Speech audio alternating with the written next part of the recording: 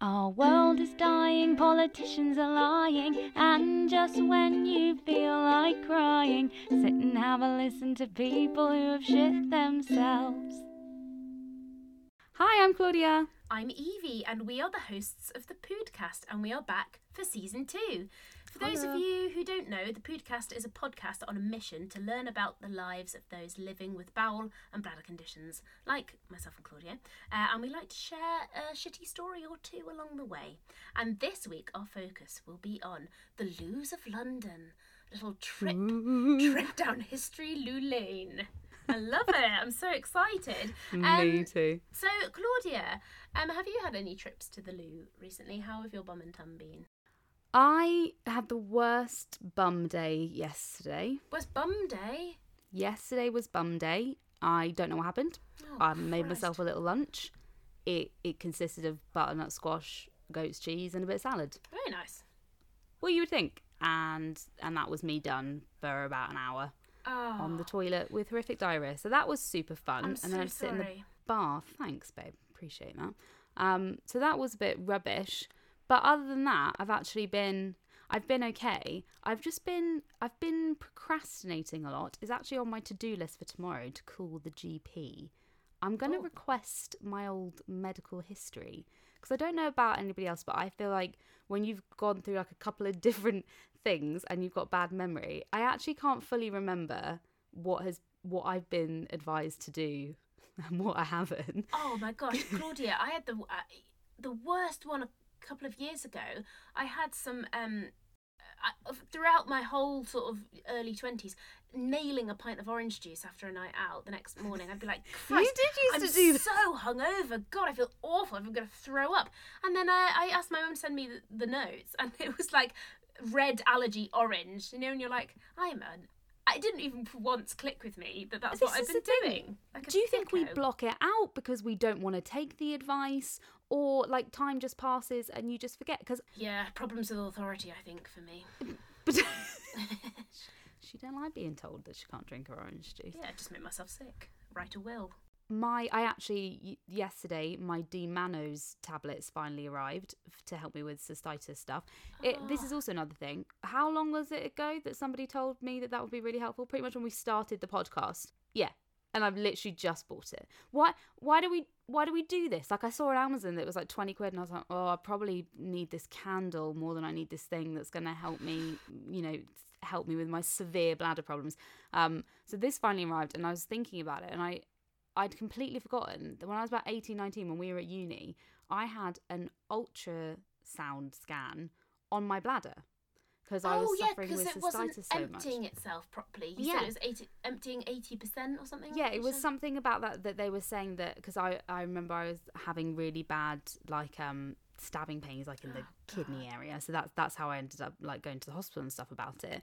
And, yeah, they said that I was only urinating like a certain amount out of my bladder. I can't remember the exact percentage, but it wasn't as much as it you should be, so that it's then kind of sitting in my bladder, and that's why I'm getting so prone to infections. Oh no. But I can't remember what they advised me. And like, this is nearly 10 years ago, and I'm only just remembering anything? I remember them, they didn't put me on they put me on antibiotics for that like specific problem. And I remember them saying you should sit on the toilet for much longer than you're doing.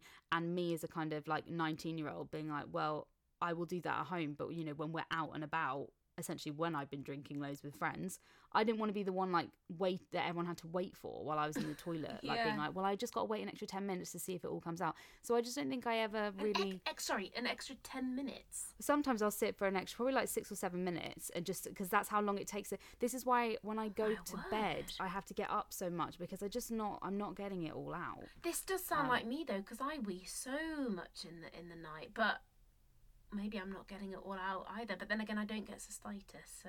No, you absolute son of a bitch. But sorry, that wasn't like me telling you about how great my life is. Well, it sounded I'll tell you all my other emotional problems if you want them. Yeah, I'd like a long list of everything that causes you severe pain.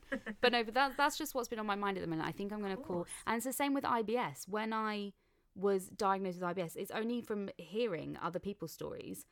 I have not had anywhere near as much detail as they had. So I think I'm about to start a journey, mate. I think all of our episodes are making me think I actually maybe don't have to put up with all this stuff that I'm just putting up with because I'm like, it's just who I am. Well, I mean, Claudia, at the risk of sounding dismissive, this is going to make for excellent podcast content. We've got things to talk about now, so thanks, yeah. Well, I hope that's helpful, though, in some way, in that, as you say, you do get that detail, because so many of the people that we've spoken to have been such good advocates for their own health that they've been able to say, no, I need more, or I need to go back to the doctor, I need more blood tests, and I think you and I both have maybe actually not been very good at that. So hopefully by being a bit more persistent. Yeah, I feel like I'm going to go on a this is your lifestyle kind of like, this is your bum and this is your bladder, and maybe you can host it and we'll start a new series, but it's just about me. I mean, I suppose the thing is we do already have this podcast, Claudia, so we are sort with respect sort of doing that already, aren't we? I see sort of when you think about it. All right, well, I'll write you the plan, and you can either choose to go with it or dismiss it. I might get get Terry Wogan as the host. He's dead, babe. We get into such spirals though with people we don't remember who are dead or not. No, I feel really sad about Terry Wogan. We joked about Des O'Connor being dead, but it turns out he wasn't. Then like a week later he died. I was like, I think we've maybe had a bit of a bad omen there. Well, at least I haven't jinxed Terry Wogan. Anyway, I digress. Too late. How is your bum? How is your tum? It's more sort of tum focus this week for me. Yours has been sort of primarily bum. I've got into a lockdown habit of, I've decided every Friday I order brownies to my house. Every Friday? It costs me 30 quid. Where do you get them from? I'm not going to shout out the company because I contacted them because I love them so much, this gluten-free brownie company, and I was like, look, I love your brownies, I've got a podcast, we need sponsorship, and they said no. So I'm not going to shout them out because that's just free promotion, but they are fucking good. And every Friday I'm like, I'm not going to do it this week, like I'm just not going to, like I'm not. And then it gets around to Friday afternoon, I'm like, no, but I am. That's the thing, is that I am. How many come in a pack? This is not me shaming you, this is just genuine interest. It's not good, Claudia. So it's 15 brownies and it cost me £30 for postage package and the brownies. But I can't express to you how I've never had gluten-free brownies like it. Like, I would push came to shove, I might even pay double if I was having a really bad day, because they are so delicious and they arrive on Monday morning every week. So I order them Friday night, I'm like having a shit week, then it's the weekend, and then start of the week, oh ding dong, brownies are here. Brownies arrived, Avon calling. Exactly. I just had one before we started recording with a big cup of tea, and like I can't tell you the joy it brought me. And I think it's off the back of our conversation with Laura Till when she's talking about, look, if you just need to eat shit in this lockdown because it's gonna give you a bit of comfort, like that's okay, don't feel guilty. Christ, have I taken that advice on board. I'm making a mental note to like put in some like sad music at this point in the podcast. I know. These brownies saved my life. I'm really good. The main thing I'm very good at, which I'm not normally, because they're so expensive, I will strictly have like one. I just have one. Yeah, how long does this last? Well, when they arrived on Monday, I had 2 left over from the previous week. And I do share them with my boyfriend. I was going to say, I'm not a mathematician here, but you're saying you have 15 one. Have gone. And then they're all gone by the following No, Monday. I had 2 and my boyfriend had half of them. So I think I went one day even without one, fine. If you can imagine such a world. So yeah, I'm going to stop that. I think after this week or next week I will stop. Okay. But then the week I know it's my birthday the week after that as well. So well, we're all on the edge of our seats waiting to hear if you order another batch of brownies. I'll let you know. But yeah, actually, what I want to, the main point of this is that it's making me feel great. It's not giving me bloating. The ingredients are agreeing with me, and they're fucking delicious. So eat them away, you little Willy Wonka. Permission to discuss condition. I've got my plunger with me. I know this is not video, but I feel like I have to bring it with me wherever I go. So whenever I'm talking about toilets, it's got to be We will here. make sure that we get a photo, maybe even an Instagram of this, but like that has to be done. Yes. Okay, we'll make sure that happens. I walk through the streets of London carrying this thing, you know. When we do the tours, this is what we do. We walk along like this. It must be great for social distancing. I've been social distancing before it was fashionable. People just part when I come towards them. So, this week our focus is on the Loos of London, and we are chuffed to be joined by actor, writer and historian Katherine Alcock. Is it Alcock or Alcock? It's Alcock. I know, just written like it sounds, yeah. I always do this as well. We did it with a girl called Lottie Drynan, and then she had to explain that it was a dry nan. I just seem to find these names have some sort of innuendo. People desperately want to avoid saying Alcock at all costs, so they will just come out with all sorts of, like, you know, Alcock. And I'm like, no. Alcock-y. Yeah, like Hyacinth Bouquet. I was going to say that, yeah. No, just Alcock, that's it. Alcock, that's me. Alcock, she's here. You've heard her now, because I'm definitely going to keep that in, because that was absolutely hilarious. Wonderful. So, Katherine is a professional tour guide and is one of London's infamous Loo ladies. She and her 3 colleagues run London Loo tours, the alternative to the bog standard London tour, and we are ready to pick her brains on all things toilets. Welcome, Katherine. How are your bum and how is your tum? All right, thanks. Not too bad. It's definitely suffering from the lockdown diet. I'm not going to lie. It's been, it's been taking a bit of a, well, as you were saying, a bit of a cookie beating, a bit of a, gingerbread. My sister makes gingerbread every day.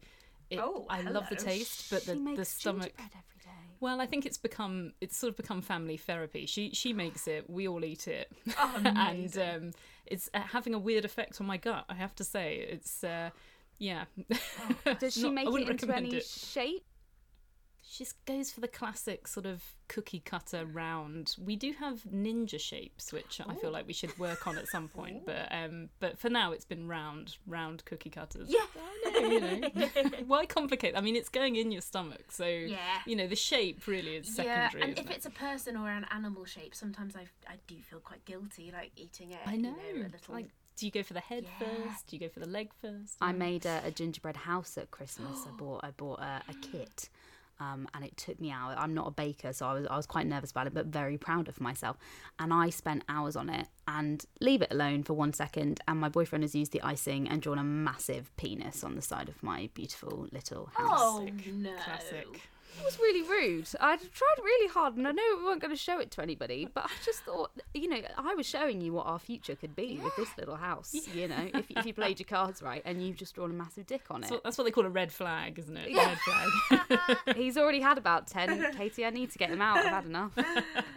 But now, this time the gingerbread house, who knows where it ends. So, Katie, obviously without giving us any spoilers, could you tell us a little bit about the London Loo tours? Yes, gosh, where do I begin? Well, we started all the way back in 2012, actually. So we've been going for quite a while now. And we run a series of public walking tours, or, you can privately arrange one if you have an event that you feel could do with a little bit of extra toileting. And we take people on walks around London. We visit interesting toilets, and we talk about the politics of toilets. Can you believe there's quite a lot going on in that realm? We talk about the history of toilets. We talk about all the sort of scandalous stories and all the fun bits. And our mission, I suppose a bit like yours, is to get everybody talking about this stuff. Because the more we talk about it, the more we can start to solve some of the big problems in the world of toileting, and there are many. I love this. Absolutely love it. You're right up my street. So you just sort of mentioned about the history of toilets, just thinking chronologically. So it's really difficult. I don't want you to have to give any spoilers away, but what are the sort of history of public toilets, especially in London?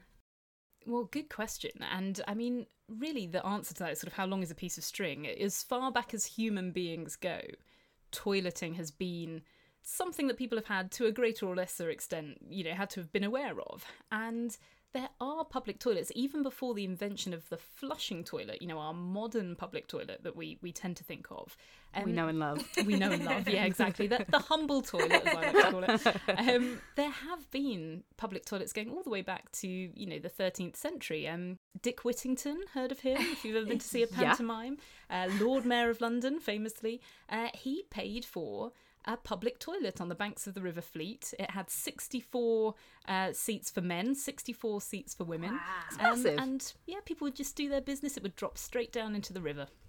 Nice and efficient. That's absolutely remarkable. I mean, the most I've heard about London and toileting is when you talk about sort of Shakespearean times and the throwing poo out the windows and all that kind of thing. All that good stuff. All the good stuff. So were public toilets the first kind of official toilet before people had them in their homes? Well, certainly people would have gone to toilets publicly before they would have had toilets installed in their houses. That's quite likely, because most people wouldn't have been able to afford to have a sort of, certainly a modern flushing toilet installed in their home until the government actually started to mandate that was necessary. But of course, it depends on your exact definition of what a toilet is. I mean, many people would have had, a part of the garden, or, dare I say it, a corner of their room where they would have gone, to the toilet. And you have this strange thing when you look at the history of toileting, that people start to become aware that there's something not very healthy about toileting. And so people start to think, okay, well, it smells bad, and maybe the bad smell is what makes us sick. So people start to think, okay, maybe we shouldn't be pooing in the corner of the living room, or, pooing on the street and all that sort of thing. I haven't come to that realisation yet. I've told her so many times. We've all been, out sort of in London on a night out and seen a few people who maybe need to be reminded of that. But yeah. But it's people it took people a long time to kind of recognise that actually it's not just getting rid of the smell. If you chuck it into the river, eventually it's going to come back to bite you, and that realisation takes a long time, right through to the 19th century. And is that when sewage pipes and everything was introduced? Like who decided that we should probably stop shitting in the river? To put it historically for you. When did we stop shitting in rivers? Well, of course, when we're talking about Britain, you have to remember that Britain is still very much, the Western world is actually still very much an anomaly in terms of the globe at the moment. Toileting is a far more serious issue in other parts of the world. But in terms of here in Britain, we had kind of cesspits, and we've had cesspits, since as far back as the 14th century and beyond. It's really hard to say when did we start building cesspits. But when it comes to kind of managed sewage systems, you're looking at the kind of mid-19th century. And certainly in London, a wonderful man, my hero, a guy called Joseph Bazalgette, great name. Ooh, love him. Lovely I didn't know him, but sounds like a lovely guy. I like his name, and that's enough. Yeah, exactly. And he was the man who, I don't know if you've heard of the Great Stink of London. No. Yes, but he was the man who, when this smell starts to pervade the city, and diphtheria and cholera and typhoid and all this sort of thing on the Apcrease, he was the head of the Metropolitan Board of Works, and so he's the man they come to say, all right, Joseph, build us some sewers. I know that London might be doing things first before things get spread out, to the wider regions. Was London kind of the first one to break the mould? Yeah, we were certainly sort of leading the way. I think the French sewers may have pipped us to it. I have to confess, classic. I'm not entirely sure. But certainly in terms of the invention of the flushing toilet, that seems to have happened here first. Of course, there's always room for debate with these things. I mean, how exactly do you define a flushing toilet? If you're talking about, just sort of water carrying your waste away, well, the Romans were doing that 2,000 years ago. And, we found examples, we think, in the Indus Valley civilization. And actually, if you go to some of the prehistoric sites in Scotland, there's what might be water sort of borne toilets up there. But in terms of the first mechanism for a flushing toilet that we would recognise today, that happened here in England. That makes you just feel proud to be British. I know, fly that flag. Yeah. Which I'm not feeling currently these days, so that's good to know. So sort of moving towards our current situation with toilets, you mentioned that there are a few challenges, let's say. What do those challenges include, do you think? Well, I think certainly for us in Britain, one of the biggest challenges facing us at the moment is the closure of public toilets, which is happening at a terrifying rate. And actually, local authority-run toilets have all but disappeared across the country. I think Cornwall, we used to have over 200, and now they've got one, I think, something like that. Don't quote me on that, she says on a podcast, but it's something like that. It's a huge disappearance. And of course, what happens is that some of those toilets get privatised, and you end up with kind of private companies running public toilets, in which case you have to pay, or they look to other schemes to try and fill the gap. But I think if you stop most British people on the street and say, do you feel there's enough public toilets? People say no. But yet they're continuing to close. So it's a real issue. And hopefully, you know, this pandemic that we're all living through at the moment is perhaps a kind of tipping point for people to realise, actually, all this health and sanitation stuff that we sort of thought we'd solved in the 19th century is kind of coming back to bite us. And if we don't take care of this stuff, it's going to disappear and we'll be right back where we started from. It's something that we speak about a lot, me and Evie, being out and about and, you know, having gut or bowel conditions, being caught out, and there never seeming to be that many places, particularly obviously within kind of central London. You can kind of go into pubs and things like that.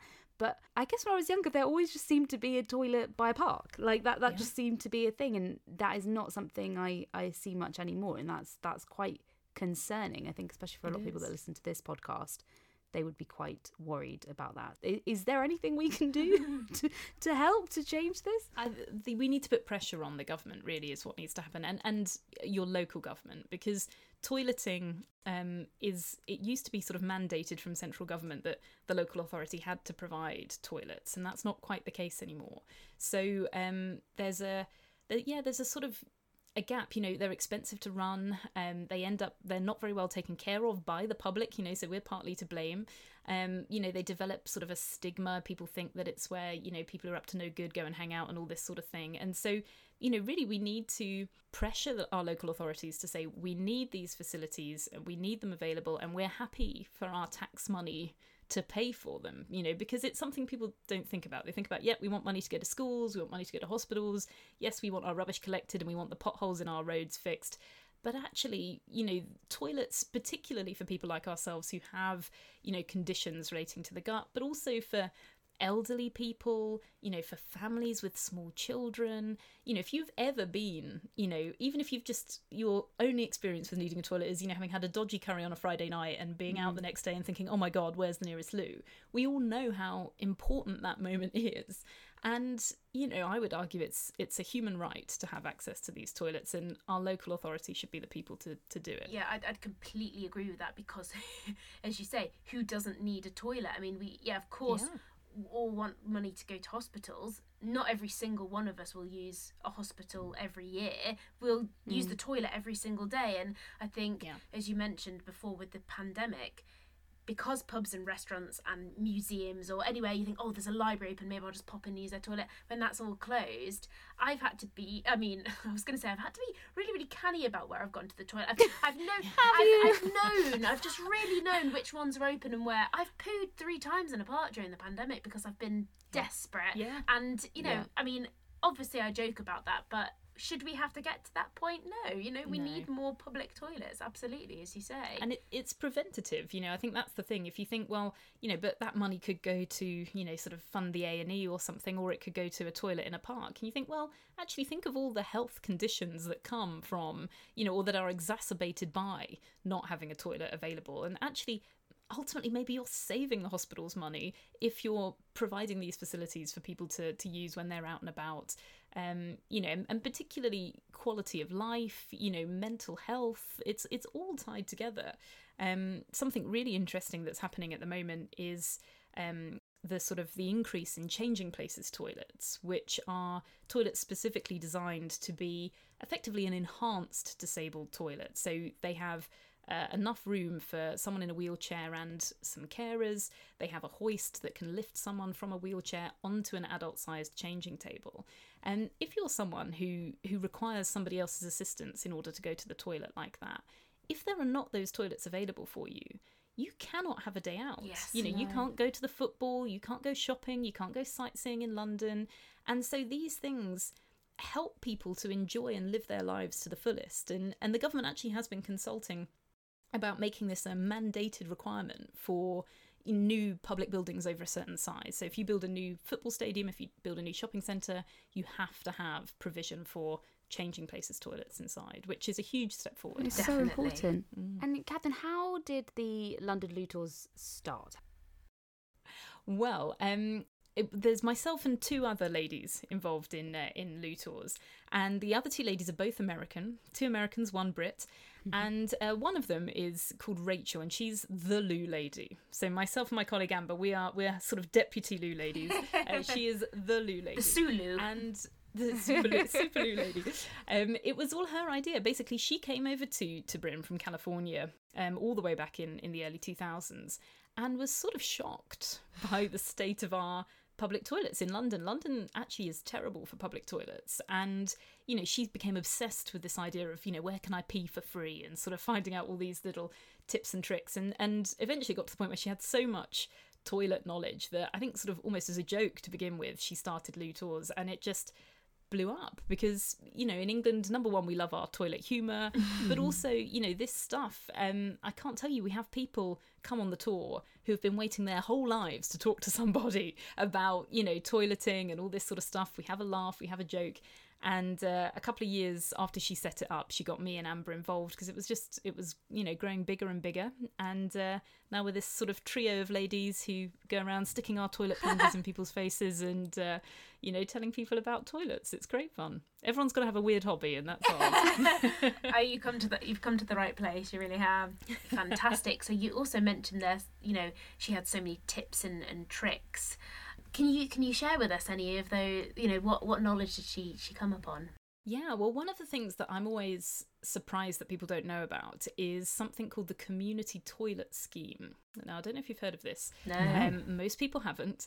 And it doesn't operate everywhere in the UK, but it actually operates in quite a lot of places now. And effectively, it's a way of the local authority getting around the fact that toilets are very expensive. So, for example, Lambeth in London runs the Community Toilet Scheme. And so what they do is, rather than having sort of toilet blocks that the council pays for, instead they pay local businesses to make their toilets open to the public. So there's always this thing of, you like you say, you need the loo, or there's a pub, there's a cafe, you go in, but you have that thing of sort of, my friend doesn't seem to be here yet. Well, I'll just use the loo while I'm waiting, or you feel like you have to buy something or whatever it might be.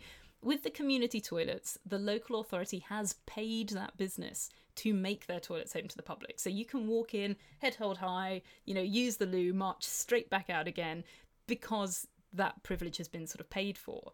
The only problem is it's sort of, number one, it's not very well advertised, and there's no sort of collective kind of directory of these things. And there is something called the Great British Toilet Map, which people are trying to put together sort of information about toilets, paid and free, across the country. But community toilets, there's not a sort of central list, as far as I'm aware. Maybe someone's done it in the last few days, but what you have to do is you have to go to Oxford city centres, sort of the council website for Oxford, and go through all the pages, find the bit about toileting, find the bit about community toilets, and then you'll find a list of participating businesses. There's also a little sticker that a lot of them put in their window, a sort of little window decal, but unless you're looking for that, when you're sort of desperate, you're looking for a big neon sign which says toilets. You're not looking for a little sticker in the window. So it's not always very well publicised, but I think it's a great idea. Aside from the obvious flaw, which is that when the business is closed, the toilet is closed. It sort of works for everyone because people get to use the toilets when they need it, but also from the business's perspective, they get a bit of cash from the local authority. And, when you go in, I've discovered wonderful pubs and restaurants because I've gone in to use the loo and I've gone, oh, this is quite nice, I'll come back here. That's happened so many times to me as well. Yeah. So it's this sort of lovely, it sort of works for everyone. The local authority don't have to spend tons of cash on, toilets and things, even though I feel that they should, they don't have to. So, that's something that I always encourage people, your local area, or if you're going on a trip to a city centre or something, just look up, are they participating in the community toilet scheme? Because it's What does this sticker look like? What should people look out for? It's it varies from local authority to local authority. Sure. So, yeah, the one in the City of London has the City of London Corporation logo on it, and it says our toilets are, free for use or something like that. I can send you a picture of it. I don't. Maybe we can put it on your social media or something. But yeah, it does vary from location to location. I'm not even sure some places have them. So unless you sort of do the research in advance, it can be quite hard to know, and so it definitely needs a bit of publicity behind it. Even if it's not in that moment of urgency, if you just pop to a cafe and then you happen to notice it, you can log that for next time. Think, maybe because sometimes when I'm meeting a friend in central London, when that was allowed, I'd always judge it based back in the good days. I'd always do that based on if it was a cafe or a restaurant or something with a great toilet, or somewhere, a park that I knew was near a public toilet. So you actually can gain business from doing that. There is a real incentive there to do that.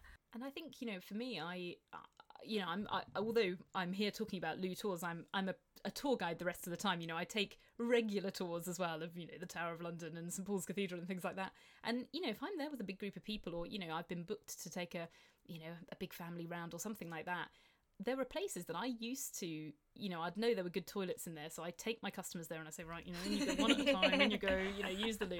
And one of those I discovered not so long ago is a community toilet, but they didn't have any sort of info up about it. And I thought, all this time I've been feeling sort of guilty and shifty and sort of, lurking outside, sending people in there. I should have just been marching in, now I lead sort of 30 people into the pub at a go, come on everybody, let's use the toilets, So yeah, it needs a bit more publicity behind it. And what are some of the best, worst, I don't know, grottiest or snazziest toilets? What are your favourites that come to mind? Oh, my favourite toilets in London. Well, it's interesting because people often assume, actually, with the toilet tours, that we're doing historic toilets, that it's all ancient toilets, or as ancient as you can get in London.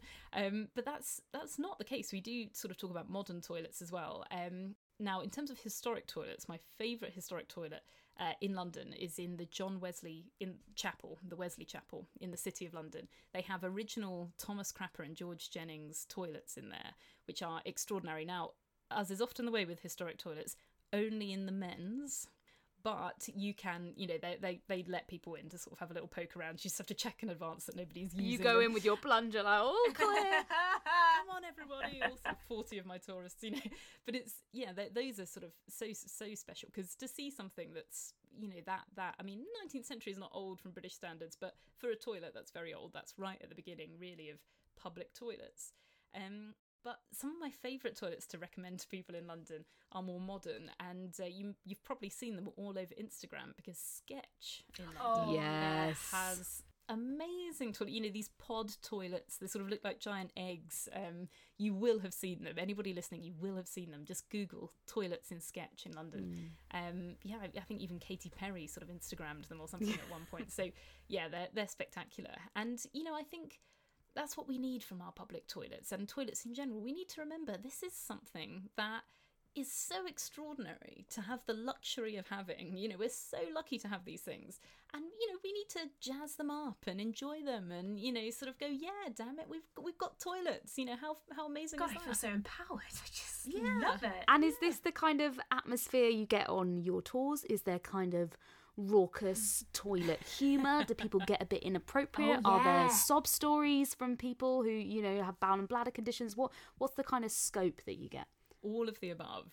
And I love it. It depends on the particular crowd of the day. It certainly depends on whether it's a public tour or a private tour. We get booked for private tours. We've been booked for hen parties. Was it Claudia?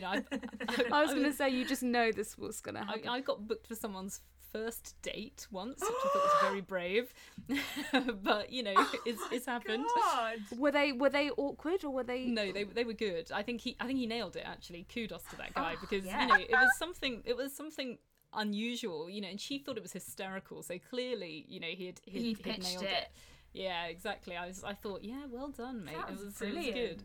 But it's, I think sometimes, particularly if it's a group of friends, if it's like a hen party or a birthday party or, that sort of thing, we do a lot of those, and people tend to turn up, a bit giggly, oh, I can't believe we're doing this, and stuff comes out, we always jokingly say to people at the beginning, look, all of you will have your own toilet story. It might be buried deep inside you, but we encourage you to share that with us on the way round. And sometimes it starts a bit, but eventually this stuff comes out, and by the end people are going, oh my god, there was one time I shat on Hampstead Heath, and it was you find yourself sort of giggling about these things. And people love to, throw the toilet puns around. Sometimes people come, particularly on the public tours when they've just booked on, they don't really know what to expect and they're a bit nervous, but our job is to warm people up and to make them feel comfortable. And we have so many people who have bladder issues, bowel issues, who come on the tours, and and it's great because it is a safe space. And I remember a chap saying to me, he said, so what is it, what do you look for in a toilet? If you're going to mark something down mentally as that's a good toilet, what do you look for? And I said, quite naively, I said, oh, well, what I think is a mark of a luxury toilet is when there's 2 hooks on the back of the door, one for your handbag and one for your coat. So I was like, that is someone who has thought through toilets, Amazing. And I was like, what about you? And there was a moment and he went, soundproofing. And I was like, well, yeah, that too. Oh, that is fantastic. And you did mention briefly there that you have people with bowel and bladder conditions come on. And did you mention that you yourself have a bowel or bladder condition? Yeah, well, I've got IBS. I was sort of diagnosed a couple of years ago with that, and my father has really suffered with it, through a lot of his life. But it's something that, thank goodness, at the moment doesn't affect me too much. It's one of those things, my dad, he said to me, oh, mine kind of started in my late 20s and it sort of got worse throughout my life. And sort of as I started to hit my late 20s, I started to, whereas before I'd sort of have a curry and it would be fine, it sort of, suddenly I started to think, oh God, I don't feel very well. And it sort of, this doesn't work anymore. This doesn't seem to, something has broken in here and it doesn't seem to process anymore. So I'm not badly affected by it. I'm very lucky in that way. But it's when you're having a bad day with it, you're having a bad day in general, and that's also just so exacerbated when you are in public.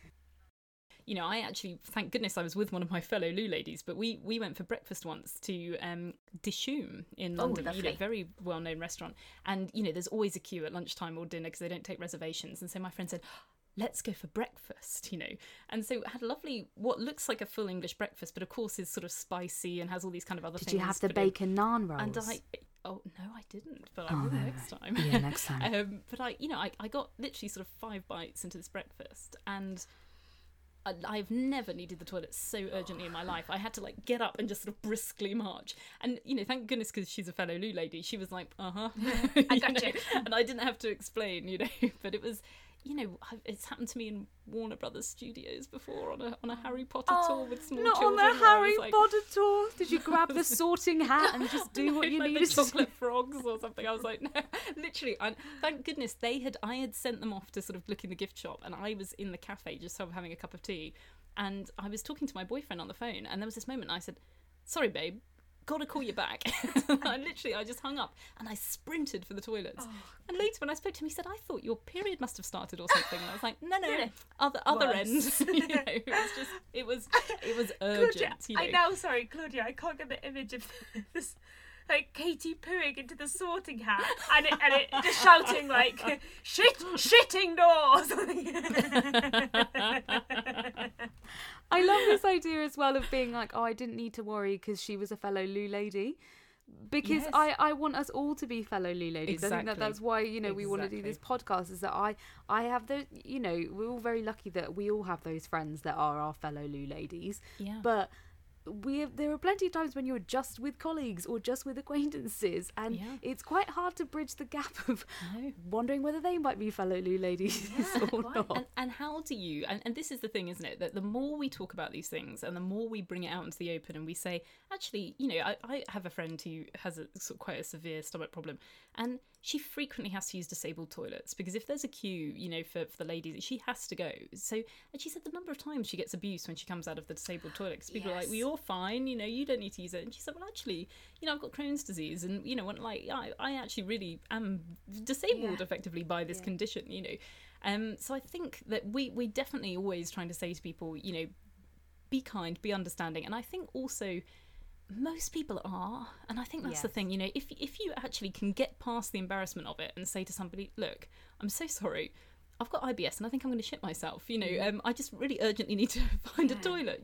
Bear with me. Yeah, it would take a special kind of arsehole to say, I don't care. Absolutely, No one's going to say that. And I think, as you say, it does take quite a lot sometimes, I think, for you to say, oh, I've got Crohn's or I've got this. But when you do, people generally are quite understanding. Just be a loo lady. I like this as the slogan. Exactly, yeah. And also people, when you open up to someone like that, they open up back, and they go, oh God, there was this one time when and you get this sort of shared, it's very weird, but shared experience, which is quite beautiful, and people feel like they can talk to you about it. And I think that's, I'm sure you find the same on your podcast, but it's the same with us on our tours. You can have the sort of the laughter and the lols and the sort of, oh, this funny thing happened to me. But the really precious moments, the moments when you're sort of, maybe you're walking from one stop to the next and someone's walking alongside you and they say, yeah, I really struggle with, X, Y, Z from time to time. And you can be that person to say, it's all right. We all do. We're all human. And actually, this is the one real thing we all have in common, Yes. that we all have to go to the toilet. It's the great commonality of mankind. And there's something powerful in that, I think. Yes, absolutely. And we've kind of briefly talked about accessibility and disabled toilets, and kind of something else that is important that we talk about, I think, is the accessibility of gender neutral toilets and ensuring that everybody has a toilet that they feel safe to use. I've got a couple of questions about that, but I think something Claudia and I are quite interested to know is who are leading the way with that? Where would you really recommend, if you're somebody who is non-binary, or if you need a gender neutral toilet, where would you recommend, and also what more could be done to make this easier? Great question. And I think the sad answer is, who's leading the way? Well, nobody is really taking the bull by the horns at this point and sort of forging a path. And what's happening, which I quite like, is that it's sort of quietly rumbling on in places. So there are places in London that are gender neutral. I mean, for example, the Jubilee, London's most patriotic toilet on the South Bank, next to the London Eye, that's a gender neutral toilet. So all the cubicles in there are used by men and women, and it's a private cubicle, so you queue up to go in, but when you go in, the sink, the hand dryer, the toilet, they're all in a single cubicle. So you feel quite, you shut the door, it's floor to ceiling, there's no kind of air gaps. Yeah. You feel safe in there. There's, McDonald's often has kind of mixed gender parts of their toilets. So often the sink area is kind of shared and things like that. There's also gender neutral toilets at Guy's Hospital. Guy's Hospital, which I think is really nice in their sort of student block. I found some in there, which I was, quite pleased to see. So it's happening here and there. And I think certainly places of education tend to be the places where this starts, and, student bodies and things, they want to cater to the needs of the whole community. And so this sort of stuff starts to spring up.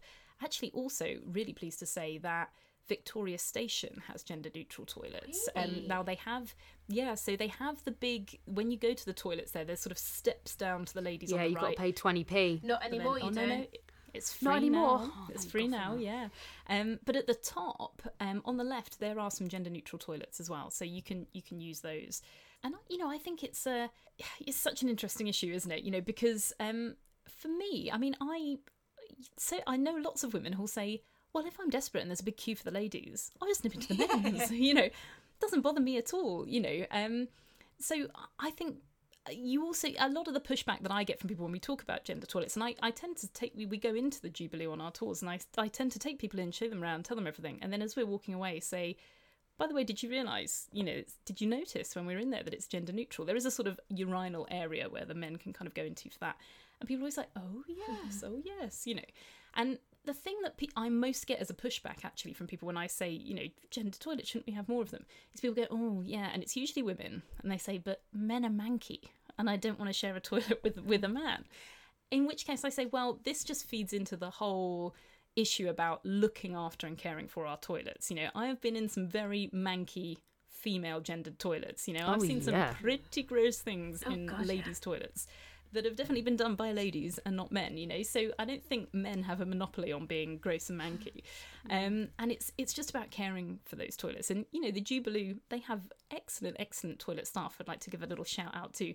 And, you know, they come in and they can't always when it's busy, but they will give each toilet a sort of mop over and a sort of wipe between every single customer who goes in. Wow. Because they're keeping it looking tidy, smelling fresh, you know. And people don't want to pay for people to do those jobs. But actually, you know, that's a good way to keep these toilets clean. And, you know, and also we just have to be respectful of our public spaces, which toilets are, of course. I think as well, when you're saying, you know, people say, oh, men are manky, the only real difference I think between the majority of women's toilets and men's toilets is that men don't flush after they use a urinal, whereas we flush after we get to sit down and use the toilet. It's, other than that, I suppose there's not really that much difference. My first job was a toilet cleaner, and then while working at a theatre, you always have to go and check the toilets at the end of the night. I'm not seeing any difference. Like, No. like there really isn't. I only think sometimes the difference is potentially the smell, because women often spray perfume in the, so it tends to sound like, but even that, sometimes you walk in, you feel like you've been punched by a slag. I don't know. Like, it's just like, whoa, like it's a lot. Sorry to say slag. I That was would rude. actually just like to, I've mentioned them before, but I would like to say the toilets in the understudy on South Bank are, I think, that everything's a cubicle, and just like you were describing, Katie, they've got a hand dryer and a basin in each one, and, you know, water ceiling, so you do feel very enclosed, and everybody's got to queue for the same bit, so the queue's the same length for men and women, and Good.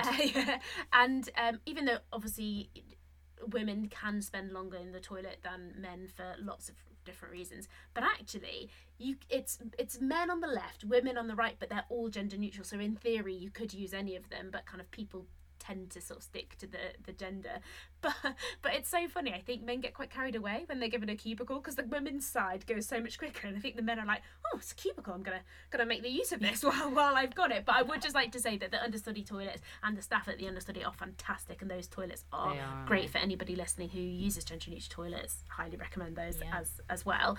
And do you think one of the main challenges then could be, if cubicles are a requirement, which Claudia has actually educated me really well on, is the cost and the time it makes to create those toilets, rather than just building like a urinal, say? Yeah, I mean, I think it's obviously the time and the cost is an issue. Certainly in places like London, when buildings are often you know, listed or are historic, there can be trouble caused. And, you know, the sort of, you often look at old theatres, for example, and, you know, they'll have, seeing you mentioned theatres, you know, often the men's toilets are sort of, you know, you've got the bar, you've got the auditorium, there are the men's loos, and then the ladies' loos are sort of down some back end stairs, you know, in the basement. So true. That's usually because, of course, at the beginning there weren't women's toilets at all in theatres, so, you know, they put toilets in for men. And then sometime later, when it, you know, more and more women start to be going to the theatre and it becomes more socially acceptable for them to do so, they start to go, oh, okay, well, we'd better put some women's toilets in. It's a listed building, there's restricted space, well, it's going to have to be in the basement. So you often see that in sort of older buildings. And so, you know, obviously that presents its own issues. But of course, you could just make both of those toilets gender neutral, and then there's not an issue. And, you know, it doesn't bother me at all. I mean, when I was a kid, I used to play rugby. And, you know, as a female rugby player, we'd go on tour around the country playing other girls' teams. There was never girls' changing rooms and girls' toilets at the rugby club. It was men's toilets and men's changing rooms. I mean, to the point was, effectively they were gender neutral, because nobody even thought to put a gents sign on the outside, because, you know, that's just where the lads went, you know. And so often, I can't tell you the number of times they would sort of stick a kind of bit of paper on one of the loo doors being like, this is for the ladies today, you know. And the number of times I've been sort of washing my hands or something in the toilets and a bloke has walked in and been like, you know, and I've said, oh, you know, it's the girls' team, we're just, you know, we're playing here today. And they're like, oh, IP right, too. you know, yeah, exactly, you know. So it's never bothered me. The idea of sharing toilets with men has never bothered me at all. And, you know, I think it just, you know, men will say, oh, well, we have to queue longer, and women will say, oh, but the men are mankier than us. But actually, I think in the places where gender neutral toilets are in place, neither of those things are really an issue. I think it's just it's a mental hurdle to get over. And actually, most people, I think, don't even notice when it's a gender neutral toilet. Oh, totally. People just also like to complain because we're British and it's something to do as well. Have a good whinge. Yeah. Can I also just ask about the logistics? When you do the tours, when you go into the toilets, do you have to rally people out? Do people get annoyed that you're in there with 40 people and a plunger telling you Imagine about if we it? were having like a flare up and here comes the door. Off. Just jumping the queue. Well, first things first, we don't go into lots and lots of them. A lot of the time we sort of stand outside and we sort of talk because, again, I don't want to give too much away about the content of the tour, but, there are sort of, there's interesting things that we see that you don't necessarily have to go inside and kind of join the queue to see. But the toilets that we do go inside, we have a special relationship with the people who run them. And, we let them know in advance we're coming. And, usually if it's a quiet day, we tend to run our tours in the afternoon, tends to not be that busy, in which case we'll just sort of go in and often, certainly, for example, the Jubilee on the South Bank, we'll kind of stand in the middle and talk about, and usually there's kind of one toilet that they'll sort of keep for me and go, okay, you can show them in there. And other, people will be going in and using the toilets while we're kind of talking. So we do our best to kind of not block the place up. And sometimes I'll come in the summer in particular and I'll say, hello, I'm bringing, I've got 20 people I'm bringing along at 3 o'clock, and they'll say, okay, look, it's really busy today, so you might have to wait for us a little bit. And we just go with the flow, and I always brief the customers and say, look, just so we might have to wait a little bit to get inside and look at this bit.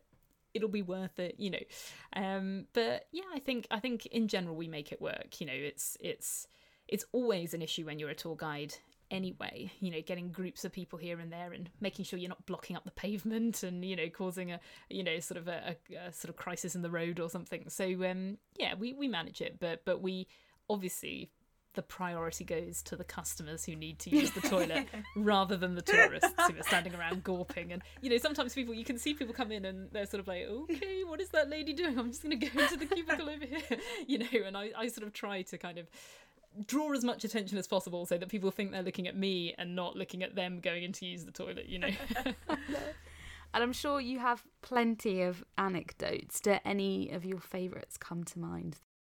One of the fun things I think about the tours is that we have, so when we take our customers around London, we carry plungers. I always refer to it as a toilet plunger, but actually it's a sink plunger. I don't know if you can tell. I'm waving it over the airwaves here.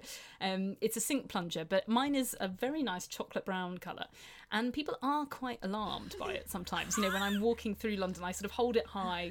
And you see people do kind of double takes because, of course, tour guides do hold up sort of umbrellas and things like that, and you see little kids going, Daddy, what's that lady, and sort of people stopping and staring. And I have become so desensitized to it these days. I sort of forget, I just sort of march along holding it, and you see people looking and smiling and laughing, and people will shout puns at you and things like that. But I sometimes, at the end of the tour, forget to put it away, and I have walked into Topshop with my toilet plunger before and just started kind of browsing the rails with it resting on my shoulder, just and using it to knock things out the way. Yeah, exactly, just sort of waving it around. And after a while realised, the security guard is looking at me, like, the person behind the tills is looking, why is everyone staring at me? And then, I have to sort of just kind of slowly put it back in my backpack and walk out without causing too much of a scene, Oh my gosh. It's very occasionally, I've had times when, obviously when we do our public tours, people book tickets, and sometimes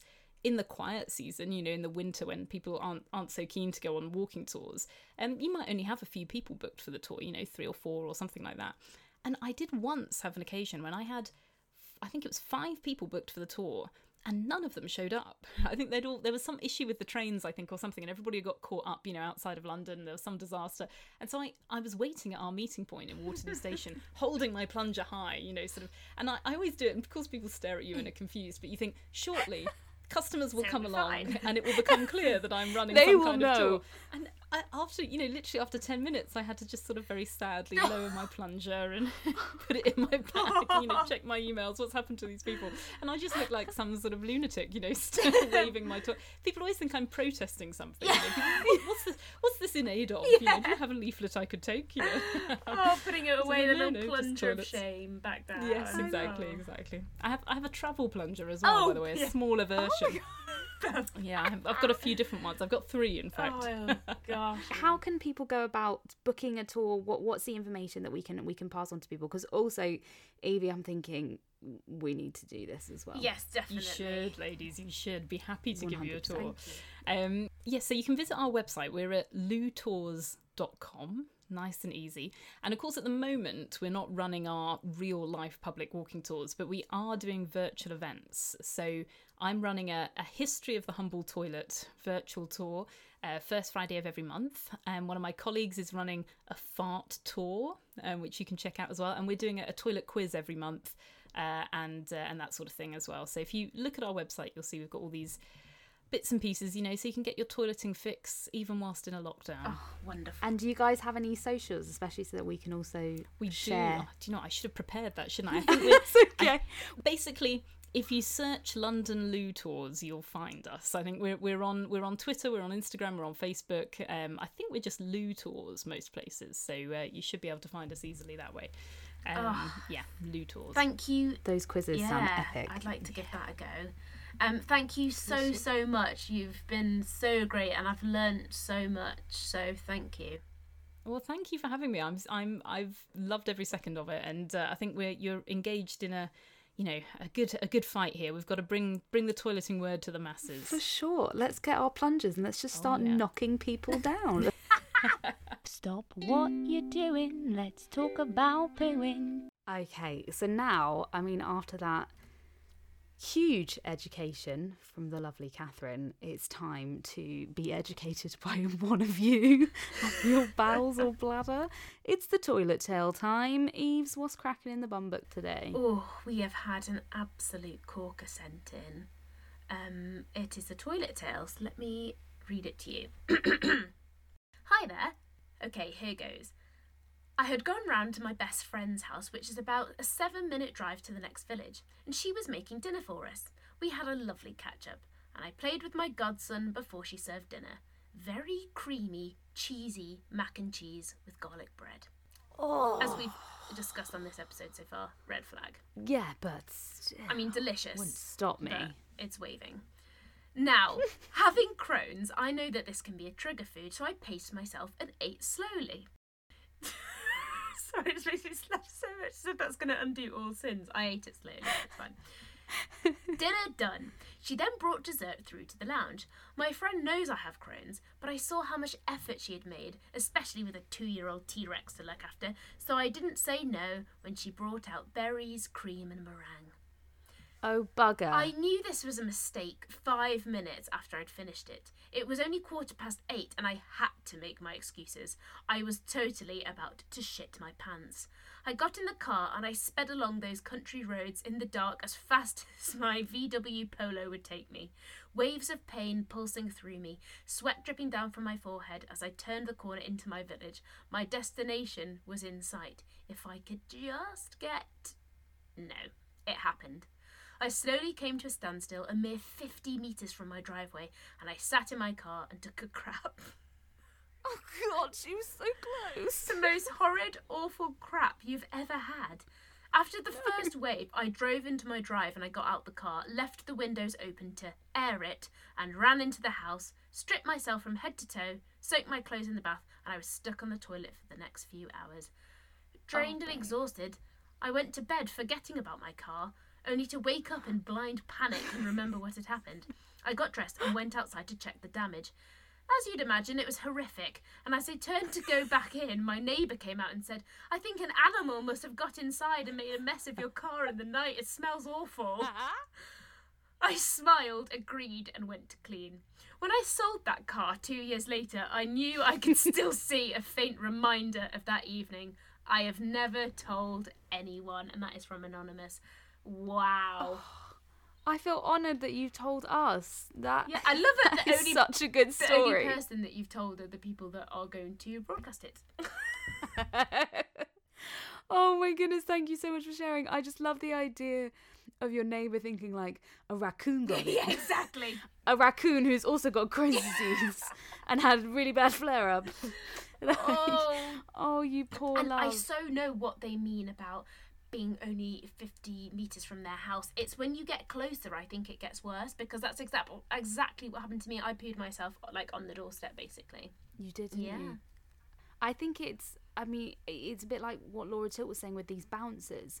Do you think it's almost like the first one is actually starting to open the door? Like they see you coming down the street, they want you in the club, so they start opening the door. I mean, for those of you who haven't listened to the Laura Tilt episode, she was saying like within your anus is essentially like, it's like there's two little bouncers. So, sorry, no, she didn't. She said we have two sphincters, and you said, oh, two bouncers then. I said it was two bouncers, but like one is conscious and one is unconscious, so you kind of have control over one but not the other, and so I said it was like two bouncers. But maybe one of them was already opening the door. They were so keen for her to come in. And it's sort of caught draft, which then opened the second one. Poor. Wow, this metaphor's got wings, hasn't it? Oh, poor you. I'm so sorry, but you got rid of the car now. It's somebody else's problem. Exactly, and sharing is caring, and I hope you feel... I really liked the way this person started their message to us on Instagram. It was like, okay, here goes. And it was kind of like, going into like a confessional with a priest, like, I will do this and I will feel better once I've shared. So I hope you do feel better for sharing with us. You are fabulous. We have fully absolved you of your poo sins. Not that you can have any, but well done. Totally.